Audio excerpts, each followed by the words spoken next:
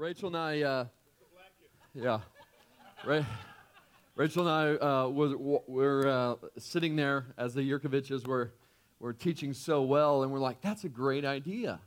They're like both standing up there together, they're teaching, and like one of them say something. So in the afternoon, we tried to script our notes that way. And it was a disaster. 2 hours in, we were stressed out, on the verge of a fight. We didn't really get in a fight.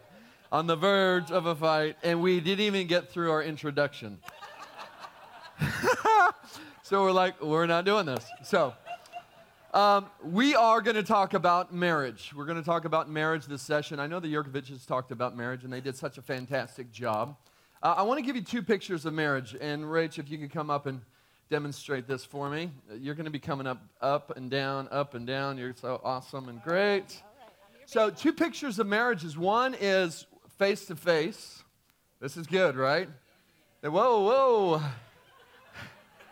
So as we are in our marriage and we're face-to-face, this is us loving one another. This is us relationally connecting. This is intimacy. This is communication. And this is good stuff. And even goes to other stuff, which is really good stuff. But that's not the only posture of marriage. There's another posture of marriage, and that's when we're side by side. We're shoulder to shoulder. We are working together. And what we want to talk about isn't what the Yurkoviches talked about, because they talked about face-to-face time, and they did it really well. I found it very helpful. What we want to talk about in this session quickly is, what does it mean to partner together in ministry as a couple? What does that look like, and how do we do it in a healthy way? Because we really want to do it in a healthy way. I don't know about you, but I don't know if you want to keep on standing up here? I'm sorry. We don't know how to script this. This is the first time we've done this. She's going to come up and talk after I talk for a little bit. But for us, marriage isn't easy. Marriage isn't easy at all. If you think marriage is easy, I would question whether you are aware or married. That's right, thank you. Yeah, whether you actually are married. Marriage isn't easy. Marriage is difficult for all of us. But when you throw in the pressure of ministry, and ministry is significant, and for those of us in the church, in this room that are leading churches, holy cow, the pressure is even more significant. And when that pressure comes on you, that strain, it really brings out a lot of, it brings all the problems to the surface. And if you've been in ministry and you've been married, you know what I'm talking about. You know what I'm talking about. For Rachel and I, before we planted a church, our marriage was interesting. We are both strong-willed. We are both confronters. If you're familiar with the Enneagram, she's an 8, and I'm a 3. And on the Strength Finders test, they said I have command. So I have this strength called command, and she's an 8. And so, when we enter into conflict, we enter into conflict. My mom, who is so discerning and wise, who I love so much, when I told her, Mom, I think it's happening with Rachel. And she looked at me and she said, man, I cannot be more excited. I'm so thrilled. I cannot imagine a better daughter-in-law, but let me tell you, Brian, when it's good, it's going to be good. And when it's bad, it's going to be bad. And my mom was not only wise, she was a prophet. And so we have had some, we have master's degrees on how to conflict and argue with one another. And a lot of that we're not actually proud of.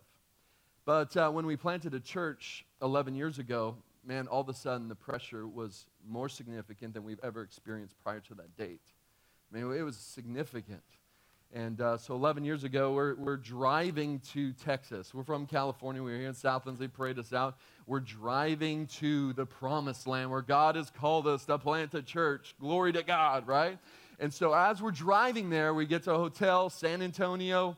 And, I just feel the pressure. When I feel the pressure, I turn into a drill sergeant. I start barking out orders. She calls it, I'm being a jerk, okay?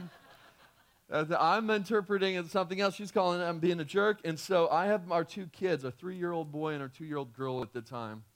And I took him outside for some reason, and then when I tried to get back in the hotel room, it was locked. There were 2 kids, and finally she opens up the door, and she's on the ground, kind of in a fetal position. She says, I can't do this. She didn't say, I can't do this. She said, I can't do this with you. I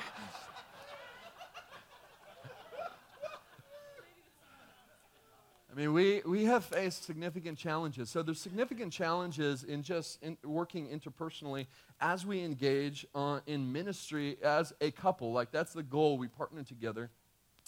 But in addition to that, the enemy is real. The enemy is real, and if you're in ministry, if you're planting a church, you become very acquainted with the attacks of the enemy on your marriage. We moved to Houston, and there were many nights in the first year of planting a church where Rachel was just demonically attacked at night. She'd wake up in the middle of the night feeling like she was choked.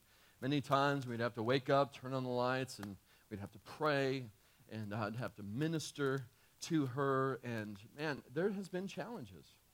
There is a lot going against our marriages. And so when we're feeling this pressure, and there's significant pressure, for us, we have come to kind of our goal. And it's 2 things. Like when you're in war, you don't need to know a lot of things. You just need to know a few things, and you need to make sure you do them really well. So when we're engaged in this partnership and ministry and marriage, we're committed to 2 things. We're committed to 2 things. One of them is that we're going to have a healthy, vibrant, thriving marriage. We're committed to that. And the other thing that we are committed to is that we have been called to lead this church. Those are the 2 things. We are going to fight for a healthy, thriving marriage. And we know that God has called us to lead this church, and we're going to do it together. And what we see for those that lead churches, those that are in ministry, is we see that oftentimes, over time, people will give up on one of those 2. They'll either, one, give up on the call of God to lead because it's too much in order to protect their marriage, or what's even worse and almost more dysfunctional is they'll give up on their marriage, and they'll act like they're married, but they're really just cohabitating. They hate each other's guts. But they love ministry so much, and they're committed to that they continue to serve their local church. Both of them are tragic. And we are committed. Man, our vision, our hope is that even if there's a lot of pressure, and this could be a beautiful thing. This could be a beautiful thing where we love each other, where we're growing more intimate. On our sabbatical on November and December of last year, we had a bunch of great times together. But one time we were driving, and we saw the little church marquee, those things that are made fun of all the time. And it said, marriage should make you better, not bitter. And it's one of those profound moments where Marquis actually said something good. And it was in the moment, Rachel read it, and it struck a chord with her. She repeated it to me, and it's like, yeah, we could rally around this. And the longer we are continuing on in this journey, the longer we're married, the longer we are serving together in our local church, man, we want to become better. We don't want to become bitter. So we want to be an outstanding couple who are working together in team. And there is a couple in the Bible that was a working together in team. They're an outstanding husband and wife team. And we really see our role as a team. I'm committed to this team. For us, we have both been called to ministry. I've been called to lead. I'm an elder. We're complementarian. We are equal. We're image bearers of God. We are equal in dignity, value, and worth, but we're distinct in roles. And so I'm the elder, but that doesn't mean that she doesn't have a role and doesn't play a part. She's incredibly influential, and I want her gift to flourish in the life of our church. And so I'm the elder, but together we team in ministry. And we are both called to it, and we are both fully engaged in it. And so Priscilla and Aquila, we don't have much in Scripture, but they do provide for us somewhat of a model. So Acts 18, 1 through 3, we're just going to read the few portions of Scripture that the Bible talks about regarding Priscilla and Aquila. So Acts 18:1 through 3, after this, Paul left Athens and went to Corinth, and he found a Jew named Aquila, a native of Pontus, recently coming from Italy with his wife Priscilla, because Claudius has commanded all the Jews to leave Rome, and he went to see them, and because he was of the same trade, he stayed with them and with them worked, for they were tent makers by trade. So Priscilla and Aquila come onto the scene. Acts 8, Paul goes to Corinth. Paul's based in Corinth for a year and a half, and he's housed, or Priscilla and Aquila open up their home to him. Obviously, there's relational connection. Paul is a tent maker. Priscilla and Aquila are tent makers. There's a connection, but Paul most likely is discipling them to the point when Paul moves to Ephesus, he takes Priscilla and Aquila with him to Ephesus to help him minister. They stay in Ephesus, and then we see the next account of Priscilla and Aquila in Acts 18:24. It says, "Now a Jew named Apollos, a native of Alexandria, came to Ephesus. He was an eloquent man, competent in the Scriptures. He had been instructed in the way of the Lord, and being fervent in spirit, he spoke and taught accurately the things concerning Jesus, though he knew only the baptism of John. He began to speak boldly in the synagogue, but when Priscilla and Aquila heard him, they took him aside and explained to him the way more accurately." So Priscilla and Aquila are together. They are ministering and serving. They're reaching out. Apollos is getting instructed and trained by Priscilla and Aquila. And then the last account that we see about Priscilla and Aquila is in 1 Corinthians 16:19. And Paul is ending his letter, and he says, "The churches in Asia send you greetings. Aquila and Priscilla, together with the church in their house, send you hearty greetings in the Lord." So Priscilla and Aquila, their home was being used as a house church. So this is all we have of this phenomenal husband and wife team that are in partnership together, working alongside together, shoulder to shoulder. And I think we could take a couple comments from these. There's not too much we can take from this. But I do think what we could see, this team in operation, that what they did is that they did it together. It wasn't that he was doing it and she was home. Now, when we see them active, they are together. They're together. They're fully in. And they're both serving the local church together. They're in Corinth and they're in Ephesus. Paul uses them, and they host a church in their home. They minister, they lead, they train together. What we see is that they also open up their home. They open up their home. There's this gift of hospitality between this couple.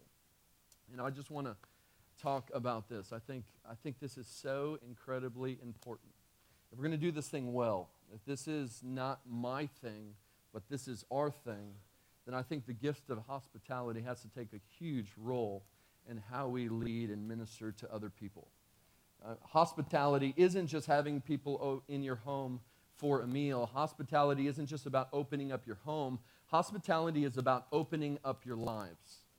It's about opening up your lives. It is relational. It is all relational.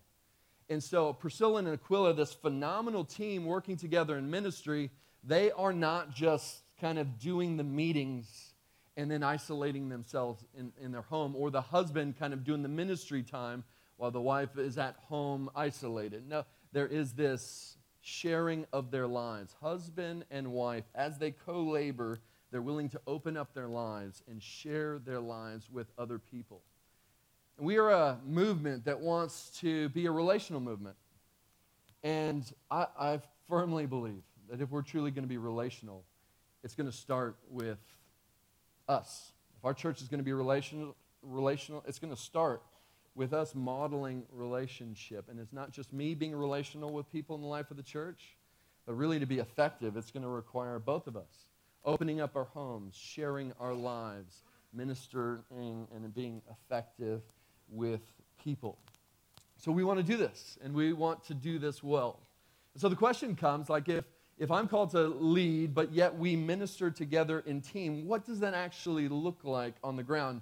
So you have two extremes. You have one extreme, which is kind of like the Neo-Pentecostals, where it would be high, like we'd get a billboard, and it'd be Pastor Brian and Rachel Barr invite you to an outstanding radiant worship time or something like that, right? So Pastor Brian and Rachel Barr. No, that's extreme. We're not going there. The other extreme is that God calls men to be pastors, and the office of an elder is relegated to men and men only. So there's a biblical role for men in the Bible, but there isn't a role for pastor's wife in the Bible, so she isn't expected to do anything. And I would say that is wrong and unbalanced as well.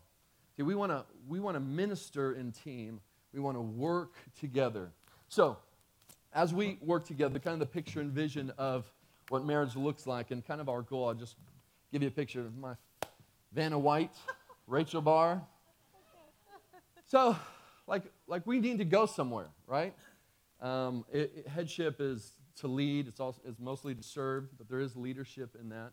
And so I have this responsibility of headship as we serve together in ministry. And so we need to go somewhere. There needs to be some leadership, and I need to serve her well. But there's pictures of how this isn't helpful. So one of the pictures is, you mind sitting on the chair, is me going ahead with her indifferent. Right? That's a picture of ministry. I'm doing the work. What is she doing? She's not doing anything. She's doing her own thing. She's taking care of the home. So I'm doing the work. This is not a healthy picture. All right? Everybody agree? So another unhealthy picture would be, ready? I'm going this way, and I am, you got to resist me. Come on. I know you can resist me.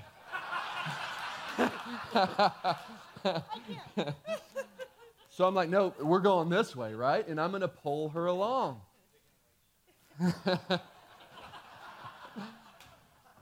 That is not a healthy picture. That is not a healthy picture. Here's another picture.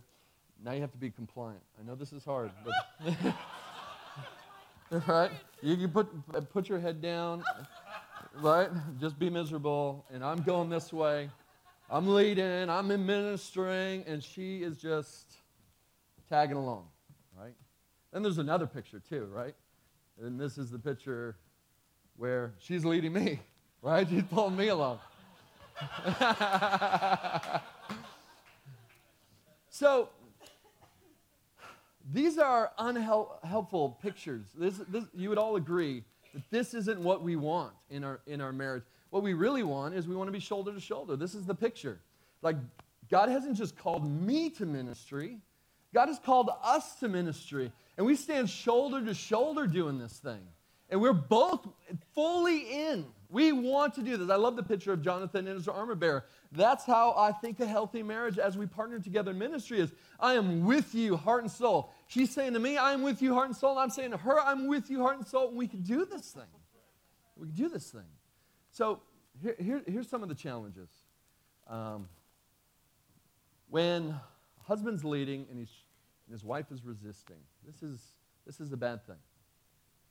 This is an unhealthy thing.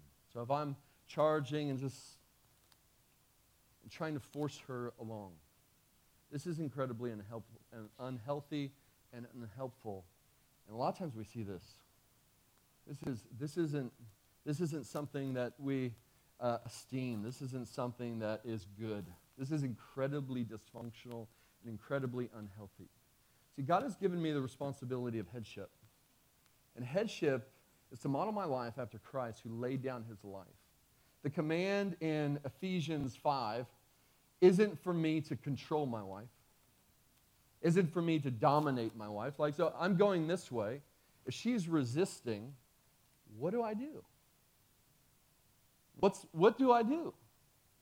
Do I yell at her? Do I dominate her? Do I force her? See, the Bible doesn't ever command me to force her. The Bible doesn't ever command me to control her or to rule her. No, what the command is to love her. And this is one of the litmus tests for the health of our marriage as we're partnering together in ministry, is I have to love and serve her in such a way that she flourishes to the calling of both of us. That's what headship is. It's to serve and to lay down our lives in such a way that our wives and our kids thrive. where they thrive. The goal isn't that she just thrives as a good wife.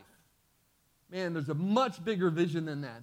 The goal is that she thrives as a wife, as a mom, but also as a co-laborer with me in ministry. And my job is to serve her in such a way that the gifts that God has put in her life, the passion that God has put in her, that comes to fruition. That's our role. So a litmus test for us to be able to identify, like, how is your marriage as you are partnering together in ministry, is if you are walking and you are alone or being resisted, there's a big problem. There's a big problem. And it means, men, that we're not doing our jobs of serving our wives faithfully. So, you are fantastic. Yeah, no, do you want to share now? Sure. Yeah. Okay, Rachel's going to share for a couple minutes, and then based on time, we'll give some practical points. Yeah, we need a mic here. So you guys good? All right, let's welcome Rachel.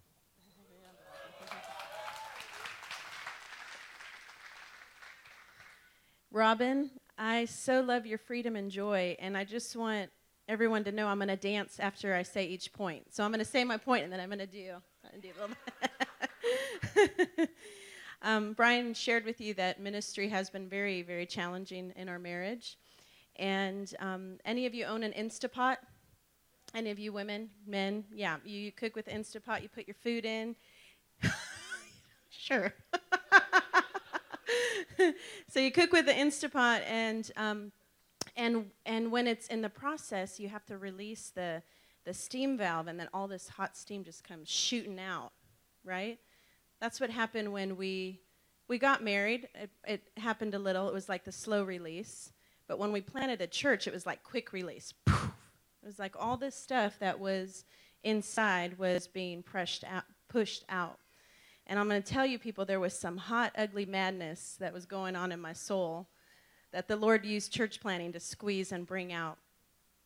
So I'm going to let you in some of the crazy. In the beginning, there was a lot of, well, still to this day, but in the beginning, there was a lot more pressure from men.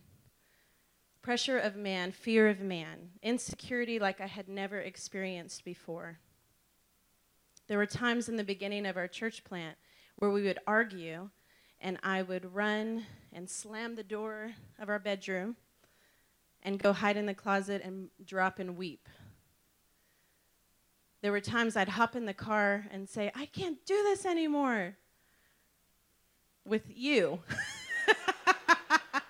I can't do this anymore with you.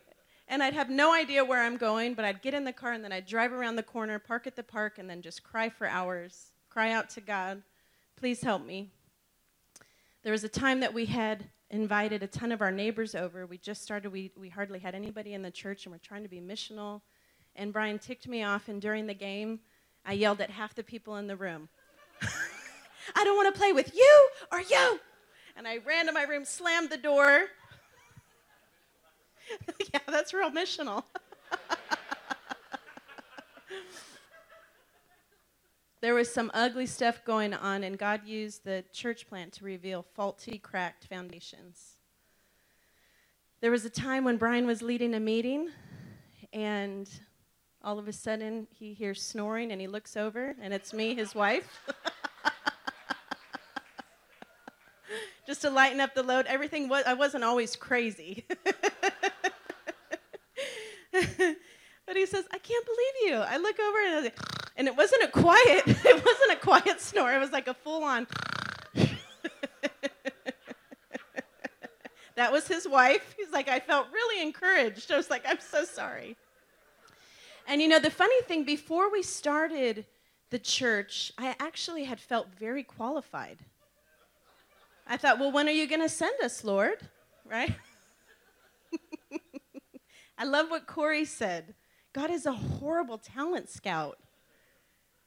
And I love that he actually took us out when I was at my weakest point.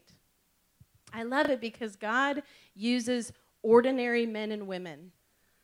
The scripture that it says he used ordinary men. They knew that they were ordinary men, but they had been with Jesus. And I think in our day and age, we strive so much for this superstar, glamorous, We're so great, and I'm so glad that God uses us in our weakness. So we can't boast in ourselves, but we can boast in him because he's amazing.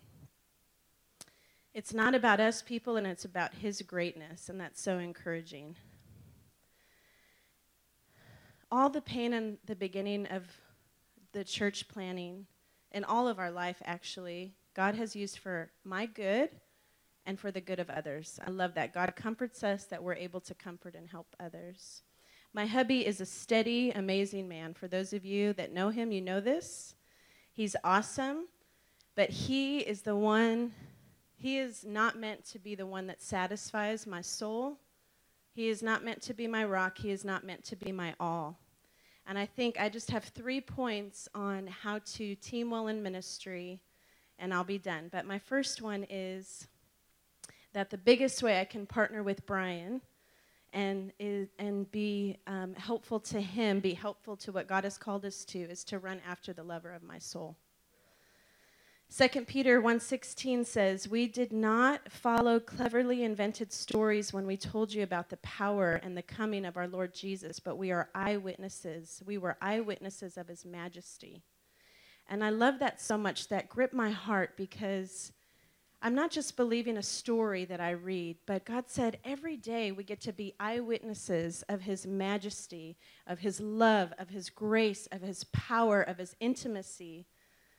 And this is the God, I'm running after him because he is the lover of my soul. He is my rock. He is my healer. He is my redeemer. Brian is not. Brian is a gift from God, but he is not my all. I love that he has called me as a wife to seek after him and to hear his voice to be the loudest and the clearest. I love when Brian encourages me. I love when he speaks truth to my heart. It's encouraging. It builds me up. But what God says rules my heart. And that's how we're meant to be as wives. His voice, what he says, what he declares is meant to rule our hearts. I love that God empowers us to do what he does. So as I'm seeking the lover of my soul, I'm saying, Father, you've called me to minister with this man. This is not Brian's call for me. Brian hasn't given me this call. You're going to minister and you're going to love one life with me. God has given me this call.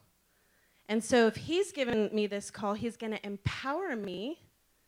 And my desire at the end of the day is not to please Brian, but my desire is to please the lover of my soul. My God, you've called me.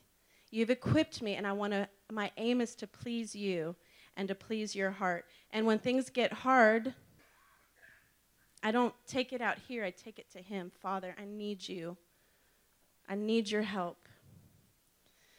So the first is just seeking after the lover of my soul. The second thing I think is so helpful in lasting and in leadership and leading a church is one of the best things I can do is push this man to seek after the lover of his soul. I think we can become good cheerleaders as women, and I think that's great. You know, at times I've told Brian, you know, I love you, I'm for you, many times, and then at times I've said, get your big boy pants on and get out there. You can do this, you know, when he's, I think, I can't do this anymore, this is so hard. It's like, pull up your big boy panties and go. Yeah. That's not the goal either, right? Okay. But the biggest thing I can do for this man is to encourage him to seek after God, to love him, to seek the lover of his soul, to become more like Jesus, not to build up his ego, but to build up his spirit. Say, who is God? What has God said? And that's what we keep our eyes on. Not that you are great and you are gifted and you can do this. Those are true, but that's not, God is the one who I want him to seek after and be secure in, not himself. I don't want to be an ego builder. I want to be a faith builder. And the last thing is, I believe it's important for us to be our spouse's lovers. I know you guys know I wasn't going to leave that out.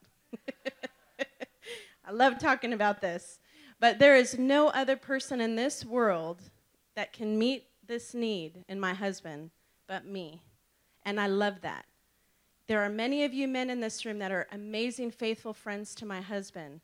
And there are things that he can go to for you, that I can't give him, but nobody else can give him this thing. And I love that. 1 Corinthians 7:5 talks about not depriving each other so the enemy can't come in and tempt.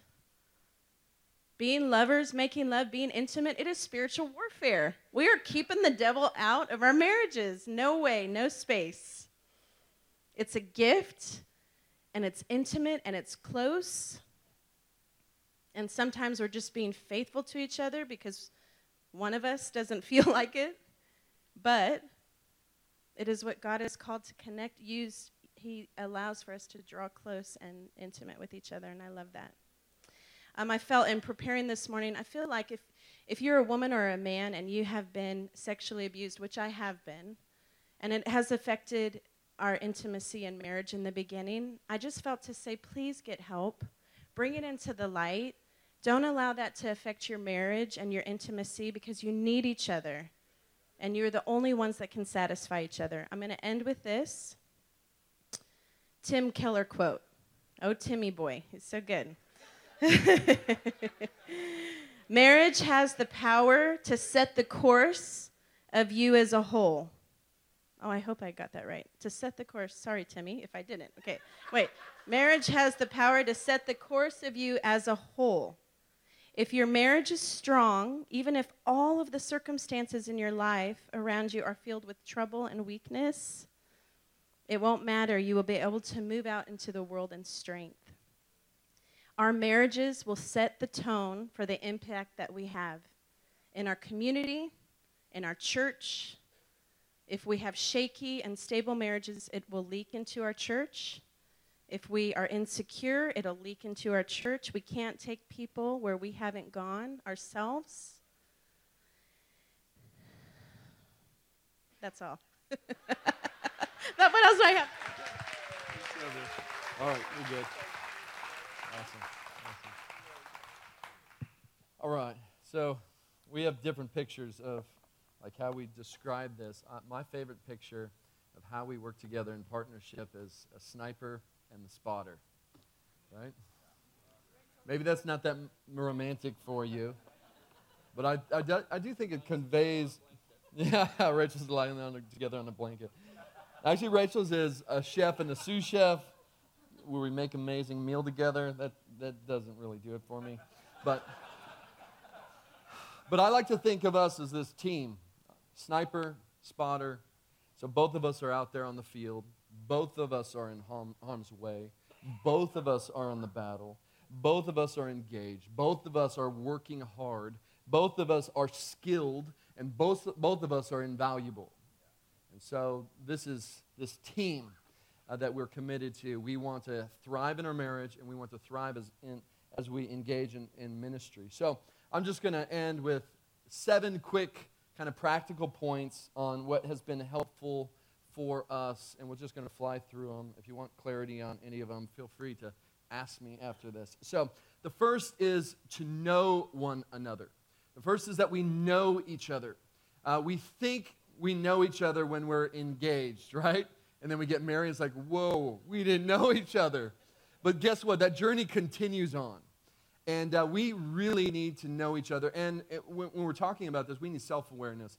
And really, when you're growing in self-awareness of yourself, it's really a journey between you and your spouse, one closest to you, because they're helping you become self-aware. So we need to be self-aware. One of these big things is what has happened and what has affected us in our past. Rachel has come from a horrible, broken background. I mean, just so traumatic and dysfunctional. And that has an effect on her life and her behaviors and what she does under stress. And we need to know those things. She needs to become self-aware. I need to become self-aware. And we need to dive into that. We also need to dive into personality issues. You know that not everybody thinks like you. Your spouse doesn't think like you. Rachel and I can't be more opposite from each other. Like on the Myers-Briggs, she's an I, I'm an E. She's an S, I'm an N. I'm a T, she's an F. She's a J, I'm a P, which means like we are completely opposite. Like she likes to she feels secure when plans are in place, and I'm like, I feel insecure when plans are in place. I want my options open because there's going to become a better option. I know it, right? And it's good to explore those things. Like there's different, we think differently, we're wired differently. So exploring these things is incredibly helpful, I think, to become self-aware. The Enneagram test and sabbatical for Rachel and I, 2 months, we just continue to talk about the Enneagram test. The Enneagram test isn't everything, but it does help us to kind of put a finger on some of the core motivations of our heart that are sinful, and we could expose those, bring those to the light, and help and serve one another. The second thing that has been helpful for us is that we know how to best leverage our collective strengths and gifts. Now, I don't want at all to be prescriptive in this talk, and I've tried my hardest not to be prescriptive in this talk, because what happens often is there becomes this idea, and this usually happens for you wives, is that you have this idea that there's this perfect pastor's wife role and what it looks like. And there is no perfect, there's no one pastor's wife role. It doesn't exist. Your wife is an individual person. She has gifts and she has strengths. Each one of our wives has gifts and strengths. And what we want to do is to fan those into flame, let those flourish, and then set them free and set them loose to do that. So some wives are really good at administration, so they get involved in that in the life of the church. There's no way I would have Rachel do that in the life of our church. I love her to death. But if we were both in a staff meeting at our church, it would not go well. It would not go well. But you know what Rachel's phenomenal at? She is phenomenal at loving people.